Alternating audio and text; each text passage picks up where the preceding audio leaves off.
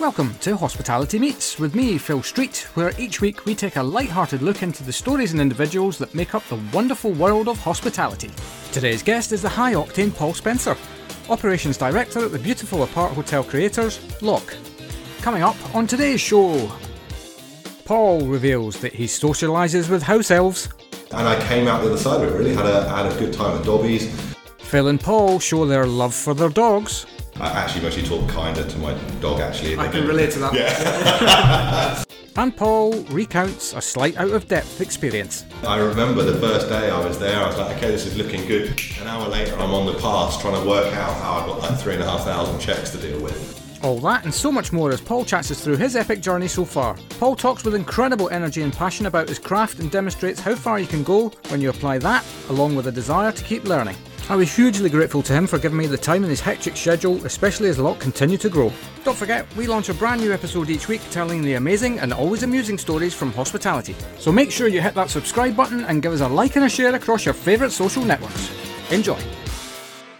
Hello and welcome to the next episode of Hospitality Meets with me, Phil Street. Now, I'm super delighted to get some time with today's guest as he's, well, one busy individual, I think that's fair to say, but is also leading operations for one of the most exciting brands in the hotel and specifically the apart hotel scene. So a massive welcome to the Director of Operations for the Eden Group, Paul Spencer. Thank you very much. That's quite an intro to live up to for the rest of the interview, isn't it? No pressure. So how are you doing anyway? Yeah, really good, thanks. You know, it's an exciting time for us and our industry, isn't it? As we sit between the limbo of reopening and fully open. It's great to see life coming back into cities. It's great to see life coming back into the business. So yeah, I think it's the blend of an exciting time as our country reopens and a more exciting time for us as we double in size this year. So yeah. It's quite those two things alone I think are two full-time jobs. So. For sure, and I could kind of lend weight to that because we're here meeting. This is the first meeting podcast that I've done since a year gone February. So and here we are on the 28th. Make it a good one. Yeah, better. No pressure again. No pressure again. So yeah, explain where we are today. So we're in Bermondsey Lock in Bermondsey, which is one of our newest locks. It's an incredible apart hotel. We have a co-working space, coffee shop, amazing restaurant, and over 130 apartments here as well. It's got a beautiful courtyard, and it's a hotel that's in its infancy, really. I suppose we've never had a chance to test and prove it. So while we opened last year, this stage of reopening is kind of relaunching the brand as well for us. So right. It's a really exciting time. And I think Bermondsey, what you can see here, designed by Holloway Lee, has got a great story behind it. As you walk around, you'll see that come into play a bit more, all about Mojave Desert. It's a good link into Bermondsey. Of course. We design really soulful spaces, and Bermondsey is one of these. So I'm really proud of it. Yeah, well, even just walking down from Liverpool Street today, Bermondsey's transformed and is continuing to transform. Yeah. So I guess strategically, it wasn't just there's a space, let's develop it. There's look what's happening here. Let's kind of be part of that change. Yeah, absolutely. And I think we own our property, so for us it's an important part of our strategy as well. We've just opened another property in Dalston again, so another area which is really up and coming. And it's important that we have locations that not only are suitable for the type of business that we are, but also the guest type that we're looking for as well. That sort of digital nomad, people that are looking to travel and be part of something, but equally looking for their own individual space as well. Yeah. Which is why you'll notice today the hotel is a busy place, even though we're not fully open yet. Yeah. Just the amount of residents that we have, key workers that are staying with us, and the importance of those locations to them. Yeah, I mean that's really exciting already because you're not fully open yet you still have a buzz when you walk into the reception. Yeah, and that's kind of core to what we do really because we're staffing light model. Lock is a light staff model, but actually what's core of that is human interaction, and we really focus a lot of our time and a lot of our resource to making sure we find the right people to work with us. Now everyone says that, but actually living and breathing that's a really hugely important part of what we do, and your cultural fit over your technical skills can sometimes be more important. Yeah, totally. Well, I think that's prevalent in you're doing something new, and so you're effectively designing your own culture at the same time. Yeah, and I'm really privileged, right? I work with some amazing people and surrounded by some amazing people, and I sit on the senior leadership function for the business. And we had our first face-to-face meetings. The first time I've seen some of them, I started my job in lockdown, so most of my meetings with my peers have been on Teams. But we had a senior leadership team meeting a few weeks ago now, about 5 weeks ago, and half a day was purely dedicated to people. Now, a lot of companies talk about it, but actually I sat there, pens down, just pure focused on what do we want to be, how do we want to be known, who do we want to talk to, and to have a business that at that level is dissecting it in that detail, the pride that brings is incredible. Yeah, absolutely. Well, I mean, before you got to here, there's a whole story of how you arrived here. So, if you'll indulge us, take us all the way back to the beginning. How the hell did you get into hospitality in the first place? Okay, so I got into hospitality as a chef. Actually, is how did you really? Yeah, right. Even you're surprised by that. Yeah. Right? Well, do you know? I tried to do some research on you. I know. I'm like I went back so far, and I was like, okay, so very seasoned GM and beyond. But before that, no idea how you kind of got there. I think let's talk very openly about it, which is that I was never very successful at school. I came out of school with not a lot, a bit of dented pride, being crap at rugby, and most probably not really having the education that my parents really wanted me to have. I just never found it didn't fit. It didn't fit how I wanted to learn, that classroom sort of style, and I learned a lot about myself. So I went off to college. Went to South Downs College on the south coast, and that's where I really discovered myself. I studied cookery, and genuinely my life changed from there, to be honest with you. I kind of had always been passionate about cookery, and I didn't really understand why. It only turns out later that sort of practical application of what you learn was really important to me, and that sort of creative artistic talent that sits within you is a huge part of what we do. So I was privileged. I've worked in Rouen, worked in Paris, came back into London again, worked here. I've done a lot of chef roles in a lot of places. And one of my favourite jobs was a little part-time chef at a pub. It's just little bits where you learn and get involved in it. And my chef career was great, and I really enjoyed it. And I met some of the brothers and sisters that work in hospitality. I admire anyone that works behind the pass or in front of the pass.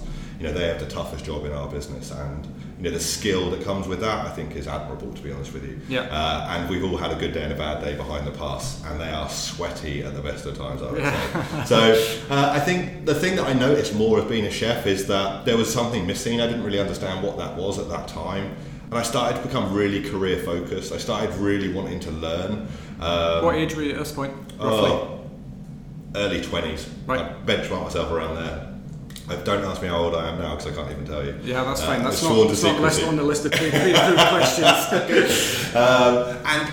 What I discovered is I was working with some amazing people in kitchens, and some of my best friends for life I've made there. Actually, a lot of my best friends for life I've made in the kitchen. But I was missing an energy, and the energy was that I wasn't surrounded by people in a different way. So I moved front of house, so I did the ultimate chef sin, which was I became a waiter, which is, I'm mostly going to be disowned if this podcast gets released. A lot of things will happen. But sorry, this is going out publicly. I think, for me, it's about putting your ego to one side and your pride to one side, and understanding actually what you want to attain out of your life. And I realised school wasn't for me, but what I did realise is there was something for me, and that thing was hospitality. So I moved front of house. I learned quick and fast about how you do things. Does that, having spent some time behind the pass, did that make you a better front of house person, because you kind of had an understanding of how the inner workings of a kitchen? It certainly meant I didn't get picked on by the chefs, right? Because I spoke their language, but cooking teaches you multi-skilling, and to be anything good front of house, multi-skilling is a core part of what you do, understanding multiple challenging situations at one time. So there was that, but it also, I had pretty good chat, because being back of house, obviously it's a banter-filled environment outside of service. So I had all of that going for me, and I threw myself into it. I remember one of the sort of defining jobs for me was I got a job in a hotel in Bournemouth called the Carlton. and I was a general assistant, which basically meant you did all of the crap jobs that no one else wanted you to do. You had to kind of work your way through them. It's a learning experience. Yeah, it was, but that's the best thing that it gave me, actually, is, you know, I got to work in housekeeping, I got to work on reception, I got to work in all of these areas that I'd never seen or understood. Yeah. And I caught the bug. Instantly I caught the bug, and that became what I wanted to be and how I wanted to be it. So I've always been lucky in my career to be able to vision very carefully 2 or 3 roles ahead of where I want to be. So I've always been laser focused on that. So what that's enabled me to do is shape my learning, shape my contacts, ask the right questions to get there. So as this sort of general assistant, I knew I wanted to be a GM. But at the time, the step from one to the other was ridiculous. So I thought, okay, I need to learn how finance works, I need to learn how we do purchase orders, you know, I need to learn all of this stuff. Yeah. How do we sell rooms? So very humbly, I spent my time off shift with the finance controller or the revenue manager and just asked a million questions, and you know, I'm grateful to them. My approach from the Carlton then was to the Grand Harbour in Southampton, a lovely 5-star hotel. I became director of F&B for them. Was that a De Vere at the time? It was a De Vere, yeah. Working with a guy called Steve Dunford, who's still in my life to this day, actually. He talks faster than me.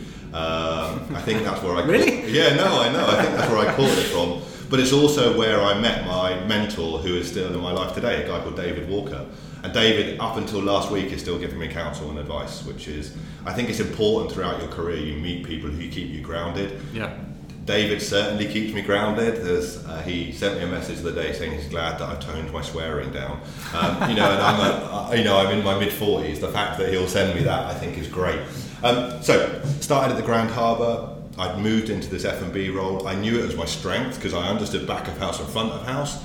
And it was a 5-star hotel, so it was my first real chance to get into it and understand what hospitality was all about. Yeah, it's actually a hotel that I know well because my start in hospitality came on cruise ships.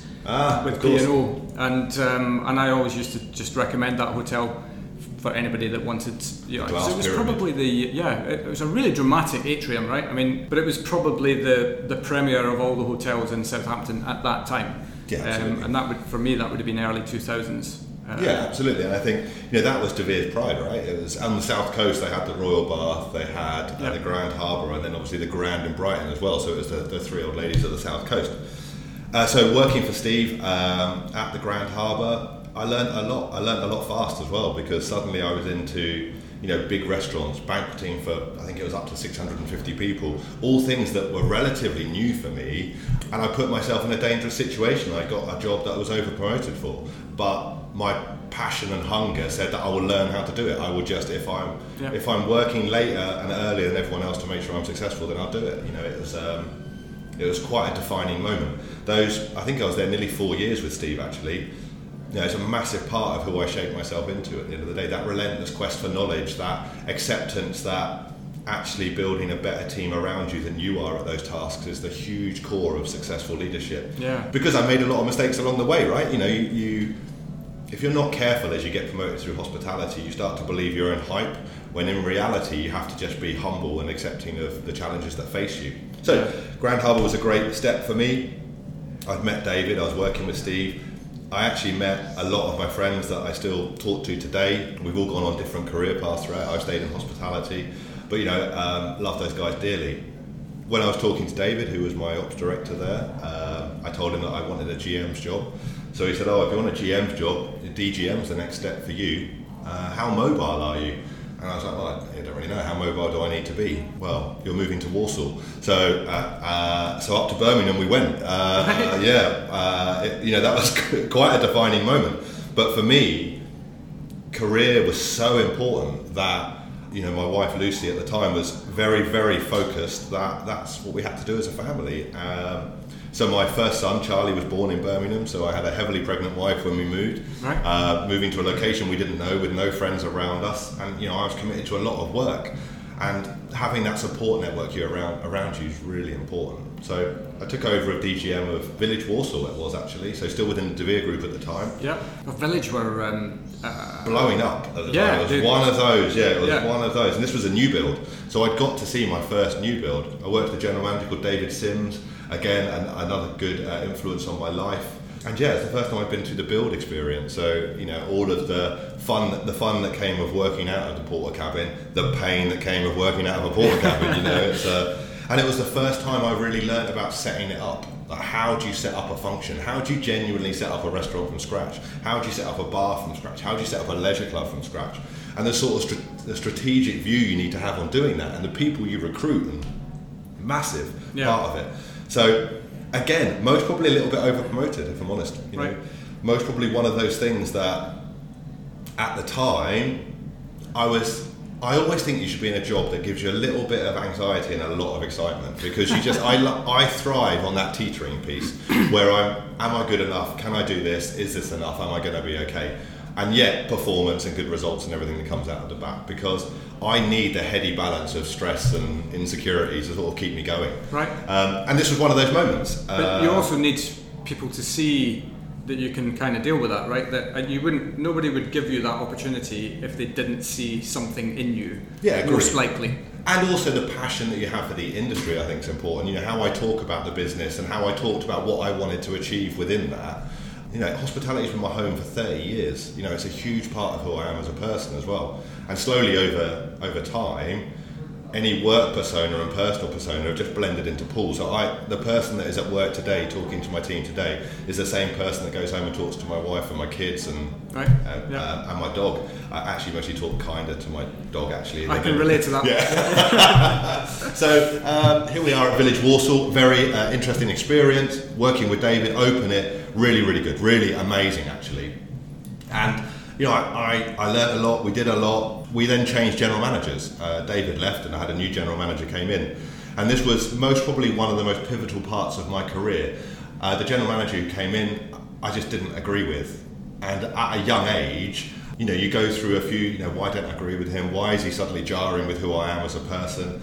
And you start to realise you're defining your leadership style. You're starting to realise that actually my core values are now starting to come out in how I approach my people and my team and what I want and the desires that are within that. And this gentleman just didn't agree with it. And it was him that made me want to be a GM more than anything, because I wanted to be the opposite of what he was. He actually drove me harder than any success I've ever had, because he was the epitome of everything I despised about the industry. And that it's a huge thing to say, but genuinely a massive moving part of my life. So I quit. I just did it, jacked it, because that's kind of, I think you've got to have the courage of your conviction in that moment, haven't you? Because there's a clash and you're not moving in the same direction, then you might as well kill it. Yeah. And I think, you know, I was still young. I had a young baby, and you know, all of the other things that were happening, but I couldn't do it. I just couldn't do it. I couldn't compromise my personal value set to do that. So I met, coincidentally, another influential person in my career, a guy called David Guile, actually written a really good book. That's a plug for David's book there. Yeah. I'll see if I can get some commission off of that, actually. Well, there's actually, he did a leadership event. He did? That's where you and I bumped into each other at in the lunch queue. Wasn't it at the Conrad we did that? I think? It was, yeah, there we go. Yeah. I was a panel speaker there, that was quite good. That's right, I got hammered actually, not in alcohol, I mean on the panel, but it was quite a testing one. So I met David, and I was interviewing to become a general manager for McDonald Hotels. Now, you know, it's your first general manager's job is, you know, baptism of fire, and everyone thinks they're ready and you're never ready. It's the same vernacular as if you're a parent. You know, you've never got enough money and you've never got enough time, so just jump in and get on with it, right? So I interviewed with David for a hotel in Milton Keynes called the Parkston, and I think it was, don't quote me on this where you're going to, but it's 48 bedrooms, I think it was. Right. This cute little white building, and obviously coming from the 200 bedroom Grand Harbour 5-star hotel to this Village Walsall, I think 150 rooms, 5,000 member leisure club, this little 50 bedroom country house hotel in Milton Keynes. But it was mine, and it was my first one. So I remember going through the interview. I met a lot of people in the process. David gave me the opportunity, and it was because of him I became a general manager. You know, I owe him that. Actually, it's because of the GM before that I didn't get on with, and equally then because of David. It's funny how the rich tapestry of life, though, right? It just, all of these, if you analyse every single thing that happens to you, you can kind of blow your own mind about how the stars get aligned or whatever. Completely, and I think what's important for us is accepting the fact that even on your best days or your worst days, there's still going to be things that influence you. And I think, you know, if anything, after today, when you're listening to this, I think it's the thread of people that you have in your life and who you surround yourself with that will have the most influence on your success more than anything else. Someone who can tell you when you're doing good, and someone who also has got it in them to give you credible feedback over anything else. Yeah. So met David, got the job. I remember, oh my God, the nervous energy I had taking over that role. And I wasn't nervous about the service, I wasn't nervous about the restaurant, all that I knew. I suddenly became really nervous about health and safety. Like, I suddenly became totally anxious about it, because suddenly all the guests are my responsibility, all the team are my responsibility. Right. When was the last time we did a fire drill? First question I asked when I walked in, didn't even say hello. I was like, just show me the bit of paper. Hi, I'm Paul. Yeah, hi, I'm Paul. Where's the fire test? Because you know, suddenly I'm practically accountable for people, and that was a huge challenge. And you know, David coached me incredibly well through that. A lot of pragmatically approaching what we did. But what David's skill was, he gave you a framework to work within, and then gave you the freedom to play within that arena. Right. And so your success and your failure was governed by you in that frame. And I loved it. I learned so much. It certainly brought out the entrepreneurial nature within me. I'd only been at the Parkside 11 months before I met Donald McDonald. Came down to me, we had afternoon tea together, as Donald does. He loves an afternoon tea. Right. And he asked me to move to Edinburgh. So there's a hotel called the Holyrood there. You know, I'm a first-time GM, 11 months into the gig. The owner of the company sat in front of me. I remember vividly the conversation. I'd bought a new shirt because I wanted it to be the whitest of white shirt. Yeah. And every time I turned my head, it rubbed my neck. So I think by the end of talking to him, I just had this sort of stiff upper body that I moved in one entirety. And when I got home that night, a red ring around my neck. So, I wanted it to be, it was so important that I'd made a good impression. And we had this conversation. He wanted me to go up there, give me a call tomorrow and tell me what you want to do. So I phoned David and I was like, okay, that's curveball exciting. You know, David was a regional at the time, so I'd be moving into another person's region. Yep. And he supported it and thought it was a really good move for me. So I had to go home, speak to my wife, say, guess what? I know we've just moved from here to here to here to here. Yeah. Happy and settled, are you? We're off. Yeah, happy and unsettled. Pack the baby up. We're off again. And then I'm living in Edinburgh. Another whirlwind experience. I think again I'd gone from 50 rooms, say for a little bit of a rounding error, to 200 rooms at the Holyrood. Right. So while in today's world that seems quite easy, as a young man, I was in my late 20s, early 30s, this was quite a thing. And also, moving country, that's how I'd convinced myself it was important, and a capital city. So all of these triggers, you're like, wow, this has got to be it. But also, so that was a property, if I remember rightly, that the owner really had a lot of time for. Thank you for reminding me of that. It was the only photo of the hotel that was in the boardroom. Right. Where the board met. Yeah. So, I knew I was buggered if I got it wrong. But he cared a lot about the business. So you do get yourself sometimes into death and glory. And, running the nearest property, hotel, restaurant, nearest head office is my biggest counsel for anyone who wants to become hyper-growth more than anything else. Because you'll meet everyone. You get the chance to profile yourself better than any other GM within the business. So really important. Had a great time there, great time at the Holyrood. A lot of fundamental things there changed my life about how I run business, people that I met, how I worked. And then I was on the move again. We'd had a challenge at Portal, which was our new golf resort. I said I knew about golf, obviously. I didn't. So suddenly I'm running 3 golf courses. Knew that there were clubs. I think the only thing I knew about golf was an expression my friend had, which was that it was a great way to ruin a fabulous walk. I can't even qualify that quote by who said it, but so I had this conversation. Do you want to go? We need a GM to come down here and look after it. Off you go. So no problem. Have we unpacked Edinburgh yet? Okay. Guess what? We're moving again. We're going to go. Cheshire is where we're now moving to. Now, this part of the process was really difficult because one, I didn't know anything about golf, so I put myself in a situation where I needed to learn super fast. We had a massive spa. I needed to learn that super fast. And the only way to do that was to be really humble and ask the right questions and get on with it and be led by the leaders of those functions. So no matter where I'd got to in my career, this was my third GM's job, I was always inquisitive. The how and the why were really important to me. And I think, early on in my career, and I openly accepted it, this is where my marriage failed because, I'd moved these guys around so much. We'd lived in so many different houses. I think my kid had a half Scot, Charlie his name is, who's actually taller than me at nearly 6'5" now. It's got that sort of Brummy, Scottish, now we're in Cheshire accent going on. Travelled. Yeah, he was a well-seasoned, well-travelled. But the sacrifice I'd made at the time was my marriage for that part of my career. Right. And I was really grateful, I was very well supported, but I accepted the fact that was the cost of it. And difficult to come to terms with at the time, but the reality of it, all of that is why I'm here today talking to you on this. And you have to, come to terms with some of the things that you've lost or gained along your journey as part of the process and part of your road, and we all deal with that, and I think it's important to openly talk about it and be very mindful about how you approach these things. So here I am in Cheshire learning about golf. Crazy, really crazy, and it was a joint venture as well, and the joint venture was a challenge. We had to manage that relationship. So my first time, I wasn't just working in a hotel that was owned and operated by someone. Suddenly now there's another person involved in it. And you learn thick and fast, right? You learn thick and fast how that works. David, by this time, had made himself the, I think it was Chief Operating Officer or Chief Executive Officer at McDonald's. So that my early mentor was moving up through the ranks as well. Very supportive through the process. So I'm there, working it out, having a really good time actually, starting to understand a little bit about myself. Bigger team, so now ranges on the golf course to spa to all of these things, much more diverse.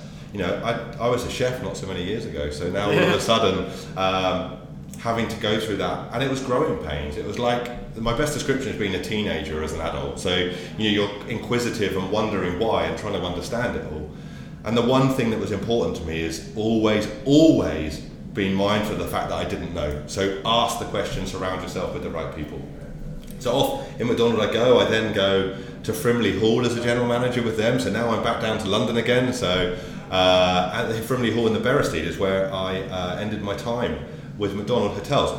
Great, they taught me a lot about finance, very cost-centric business, taught a lot about managing big groups of people, and taught me a lot about being adaptable.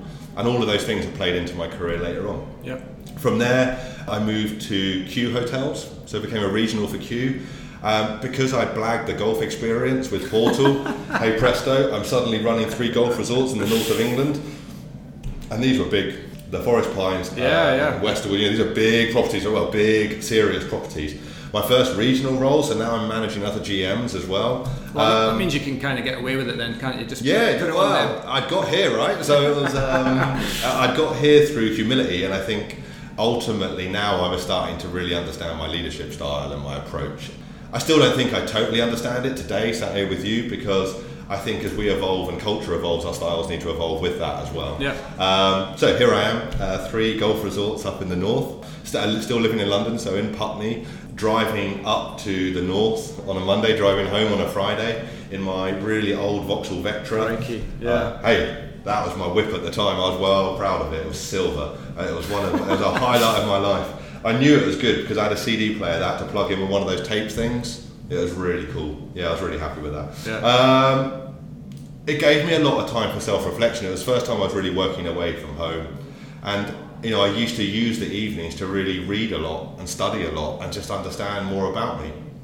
And I think that really helped shape me. And to this day, I still do. I've just finished Atomic Habits by James Clear, and I'm in the process of reading Can't Hurt Me by David Goggins. And if you haven't listened to that podcast or book, then that needs to be your number one thing to do after listening to this. Right. Honestly, the list of books that I keep getting recommended. But it's good though, isn't it? I mean, that's how we're learning now. Absolutely, I think it's a good thing. So here I am.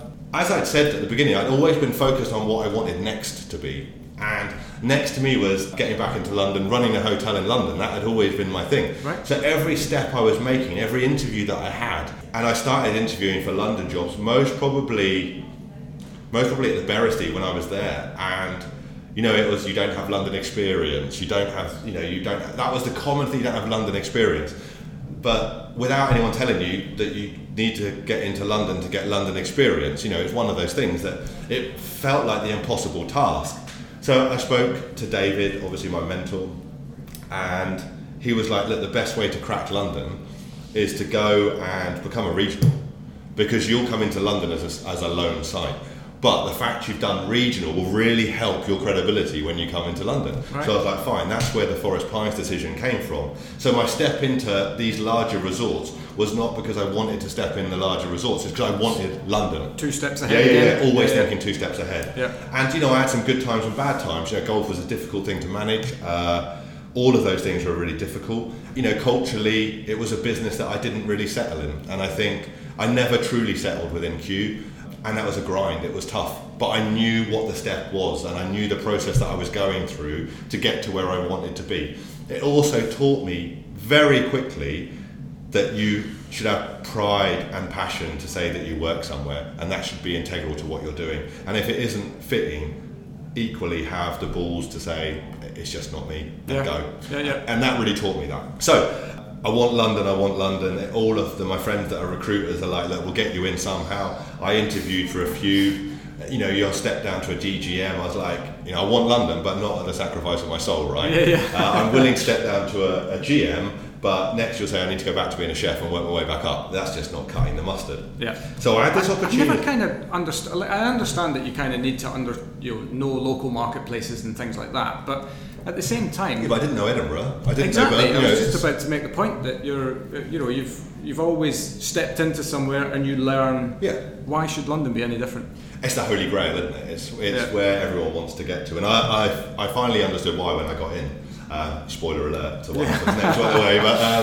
But so I interviewed with IHG a guy called Peter Brennan. Peter was running the managed estate for LRG as part of IHG's framework in London. A really cool guy, and I credit Peter openly to a lot of what happened after IHG actually. Right. So I got the job. I got it. I nailed it. I got the job. So I was general manager Holiday Inn Mayfair.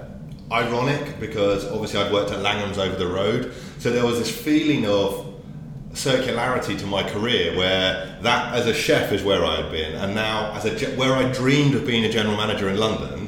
As that early young chef, this is where I ended up now. It's mad. It's mental, isn't it? Yeah. Running the business and then looking at it. So I remember by this time I found another partner, Arlene, who was in the industry, which gave me more flexibility around understanding the industry. Lucy wasn't. So I think that helped. And I remember taking her for dinner in Langham's, just having bangers and mash, which was one of the things I used to cook, and sitting there, and it was a real oh my god moment that, it's still the same waiting staff, by the way, it was still the same restaurant manager, they're all still in there. Yeah. And going down, seeing Dennis downstairs, and seeing some of the chefs, I don't know, there was just this serendipitous moment, right, where it all comes round again. And I think this, if you visualise where you want to be, it's going to help. So here I am running this hotel, learning London, met a really amazing network of London GMs, 2 of which, Matthew and Simon, are still, I would class them as my closest friends today, because it's a community. What I learned about London is that network is important, expectations are really high. I mean, I was running a Holiday Inn with, average room rates over 200 quid. Yeah. Still a Holiday Inn product, right? So it was my first real foray into branded, so learning about that. Managed and owned relationship, my first foray into that. Suddenly I'm in a global company as well. Suddenly, I was doing my induction in Paris, and you're like, I don't really understand what's happening in my life. And God, every day was learning hard, because London market, as we know, is all one day, nothing the next day. It's more midweek than it is weekends. All of these things that are the opposite of where I was in provincial properties. Couldn't get a golf course on the roof. I was so bloody glad about that, to be honest with you. That would be amazing. Worked with some cool people. Michelle, one of our revenue managers, taught me a lot more about revenue than I learned up until that day. I used to have a competition with her where I would try and do the revenue strategy myself. Like, it became between me and her how we would do it. Obviously mine never won. There was this one day it did. And I remember taking a selfie with her and posting it all over every social network possibly I could. It was the day I beat my revenue manager. In all the time that I was there, it was only happened one day. But I'm still talking about it to this day, right? Finding out, and I'll send this to Michelle to make sure she can hear this, because she'll be reveling in the fact that every other day she beat me. But I worked with some amazing brains, and an opportunity came up in IHG. By this time I'd won GM of the year, we'd had Hotel of the Year under my belt.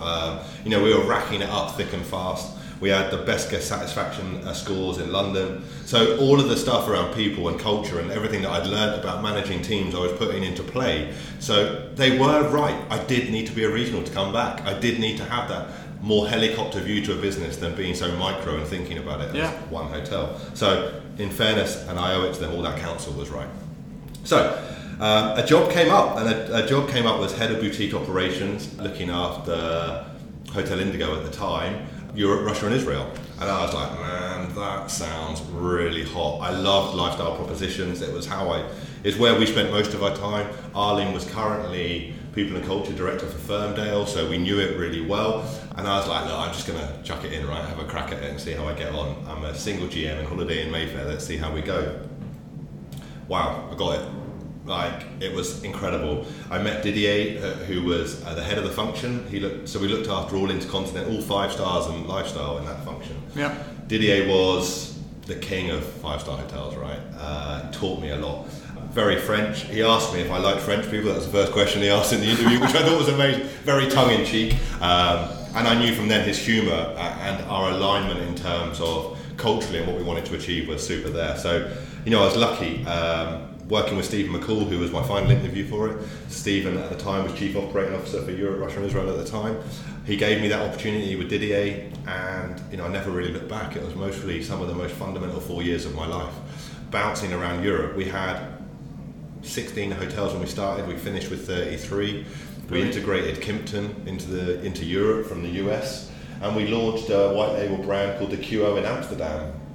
I learned a lot about brand, people, culture, development, operations, all of that. And I certainly learned about managing that in different time zones, different countries, different languages, and ultimately learning how to manage people of different cultures actually became hugely interesting to me. I really challenged myself to learn that. And again, go back to that learning, that young mentality that I had, which is always asking why.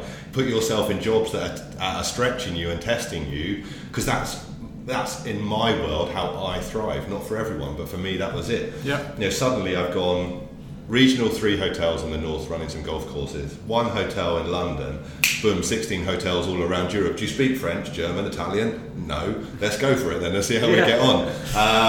That's exactly the same as, have you done golf before, right? Yeah. Well, yeah. The difference is, I mostly could swing a club. I don't know if I want to try German just off the bat, right? So, and here I found myself. This role is where I found out who Paul really was, and it's a humbling experience to go through some of those highs and lows that get you there. The tiredness of travelling, dealing with multiple time zones, and I'd never been so excited.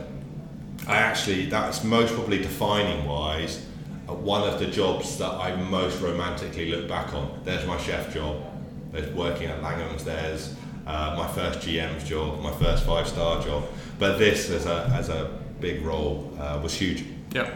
And I made some mistakes along the way. Stephen will remind you of those. I hope you have the chance to speak to him. He still reminds me to this day, but I'm grateful. And I think working with Stephen was mostly one of the biggest shifts for me. Working with a leader that was very self-aware, and equally, he's a Glaswegian that gives very direct advice. And sometimes you want to hear it, and sometimes you don't want to hear it, but you always need to hear it. And I think I learned that quite quickly. So working with Stephen again was a real privilege. Was a real privilege, and having that opportunity to learn multiple sides, multiple languages, opening new hotels. I'd done Village Warsaw, Junction 10 off the M6. Suddenly we're in Paris with bricks and mortar, and it's like, it's a tad different, but the concept's the same. It's still, the value of how you build it and structure it was still the same. So I grew up a lot, I think. I did a lot of my maturing through IHG, particularly learning how to sit in a matrix and learning how to sit in a global company, and learning that sometimes you have to conform. And actually what I learned more than anything is that you don't. I was an outcast in IHG in terms of I sat outside of the head nodding agreeing. I wanted to create something in Indigo and Kimpton and the QO that sat differently, that felt different. And as a global company, there's a sterilization of those ideas. And you can rage against the machine for so long, but you are maybe there's 2 or 3 of you with a similar voice against a global organization. So I owe IHG that ability to learn in that, and I also owe IHG for teaching me actually what was important to me, particularly through personal values and growth and being able to have a voice. And even if sometimes the voice doesn't get heard, making sure that you champion those ideas, and it's important that you do. Yeah. And sometimes ideas are good, sometimes ideas are bad, and it's no bad thing having them knocked back, but it's just trying to understand that why. It goes back to my fascination with why it didn't work. So IHG was great, loved it, really, really shapely part of my career. IHG went through a restructure, and myself, Steve, and a few of the other guys a lot of the other guys went through a redundancy process. So I was made redundant. That was first time, so that was a really humbling experience. At that ironically incredibly well timed, because it landed at the same time that my second son was due, Jack. So I fundamentally had a period of time off where I was full-time dad, doing my podcast, helping out some businesses along the way, and I got to a stage where I was just playing with a few bits, keeping my mind active. Was that Fick Racket? Yeah, Fick Racket became, which is Swedish for pocket rocket. I was going to ask you where the hell that name came from. Yeah, very, very cool, right? And we did a load of things. It's a little business. We helped some restaurants open. We helped brand some hotels. We helped work with some really good organisations, and I loved it. I was able to do what I want, when I wanted, how I wanted. What that never gave me was the stress or the kind of excitement that I'd had, that sort of that bit I was in IHG, where I had that huge portfolio that needed a lot of attention and work. And at the time, fundamentally, I was with my son, which was amazing. So as a father, best time of my life, right? Most shapely time of my life. The business was great. Arlene and I, we refer to it as the summer of love because it was really sunny. We were all, it was great. Arlene had started her own company by then as well. So it was amazing. Don't get me wrong. But there was always that little thing missing, and that little thing was, the definition of what I built my career on to get to there. Yep. So I got approached to go and work for, ironically, a garden centre company called Dobbies. Now, it seems really out of nature to do it, and I was like, the approach was interesting, but what it was the biggest job I've ever had.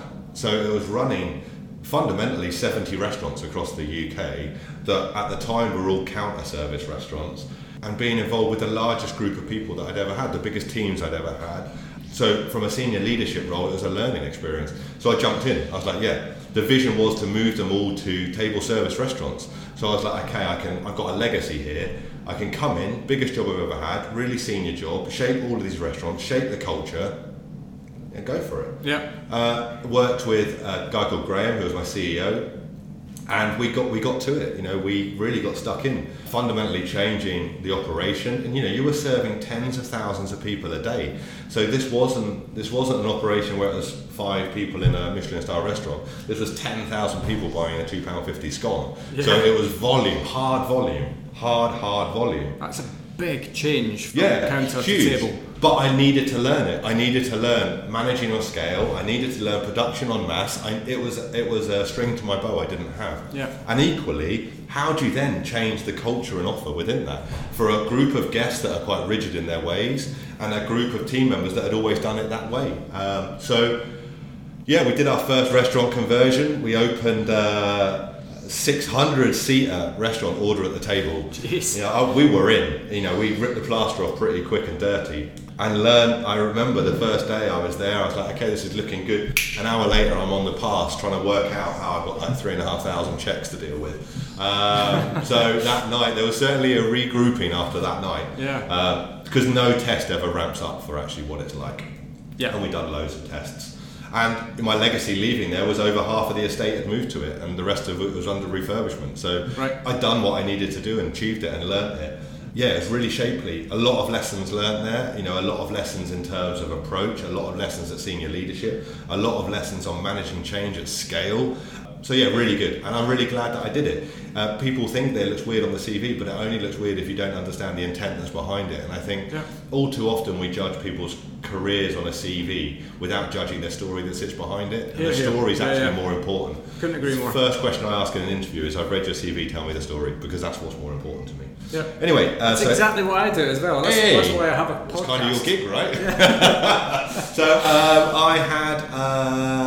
I'd gone through this process and I came out the other side of it. Really had a good time at Dobbies, and then Stephen McCall. Stephen was working as Chief Executive Officer for Eden. We'd actually spoken a few times leading up to this, and there was a Director of Operations role on the table. The guys were just expanding into Europe. I loved the brand. I thought Lock and Eden were absolutely stunning. Come and stayed a couple of times. Met Stephen and Eric here a couple of times in Bermondsey. And the Europe expansion, so it was back to that sweet spot that I had of opening and running hotels within Europe. It took about a nanosecond for me to accept it, like a split. One, the privilege of working with Stephen again, bearing in mind, I know he was a straight talking guy, so wouldn't have you back if there wasn't an intent behind it. Yeah. A young brand that is evolving and shaping, and ultimately moving back into Europe. So and here I am today, sitting in front of you, telling that story. Yeah, no, absolutely. I mean, what I love about your story is this sort of underriding thing of you clearly don't enjoy comfort, and I mean that in a positive way. I don't mean as in feet up with Netflix. I enjoy luxury. That was a different thing to comfort. But no, really cracking story. One thing that came up in my research was a stint at the Disney Institute. Yeah. That intrigued. What the hell is that all about? So it was. I think at the time it was being offered by De Vere. So we had the opportunity. I think there were 8 of us that were chosen to go through the Disney Institute. And what the Disney Institute gave you was the pure service lens, like genuine how you look at service, how you sort of have a relentless approach to hospitality in any way, shape or form. And equally, it taught me a lot about how you recruit people based on personality rather than a stereotype, or how you... Or CV. Yeah, or CV, or that ability to be able to find great people, and that's what Disney does really well, right, through great selection days. So I love the Disney Institute. Could I have done Disney? Would I have done Disney? I think I'd have dressed up as a character and loved it, but I don't think for longevity it would have been me. But yeah, the Disney Institute really gave me that grounding. This has actually given me the second opportunity to make the point that on a previous podcast we were all forgetting Raymond Blanc and Winnie the Pooh outfit. So I'm putting that out there again. Yeah, I think that's good. Yeah, I'm still visualising it. It will come true. Look, let's make it happen, right? What's in store for Eden and Lock in the coming year / beyond? We're opening 7 new hotels this year. Wow. 5 next year, 5 the year after at the moment. So, Eden's approach and Lock's approach, we are a people-centric business. Soulful hospitality is what we're about. So, first of all, defining how that hospitality is delivered is a huge part of what we're doing.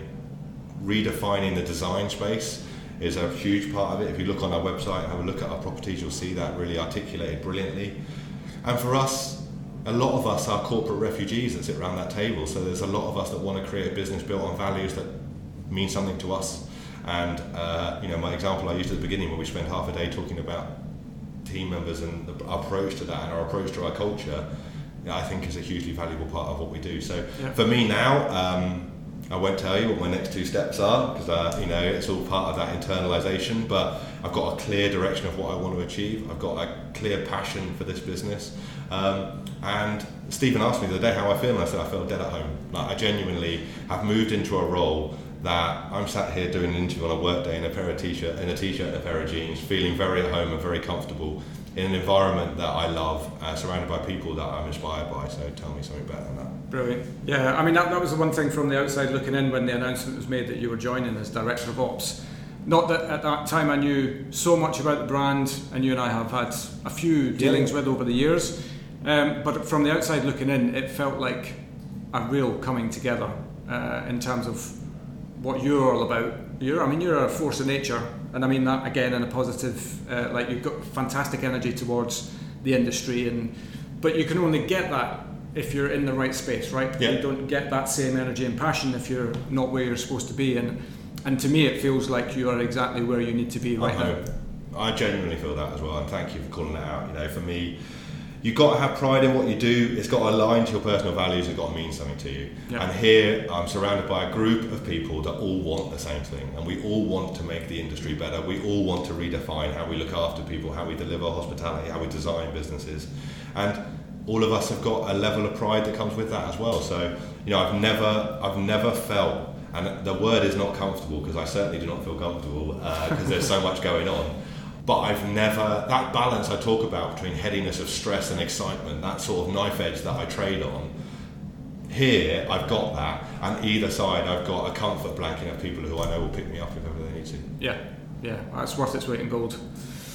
Brilliant. Well, look, there's so many other questions I'd love to ask, but I'm very conscious that maybe there's episode 2. We'll do a part 2. Yeah, there you go. Because I'm sure there's a lot more stories we can get into. But, I don't know how many I'll tell openly, but yeah, there's definitely a few of them. I'd love the little tagline on your podcast actually around some random stories involving drinking. So we'll definitely lots of those. We'll come back and talk about that another time. Fantastic. Well, thanks for sharing your story so far with us, and wish you all the very best for the reopenings and beyond. Thanks, man. It's been a real pleasure, and thank you for having me on. You're very welcome. Have a good one. Cheers. And there we have it, an all-action, non-stop chat with Paul, who has clearly been strategic in his career building and is totally reaping the benefits. Get yourself over to a lock near you if you haven't done so already. Don't forget, we'll be back at 8 PM next Wednesday with more stories from hospitality, but until then, thanks for listening, and we'll see you next week.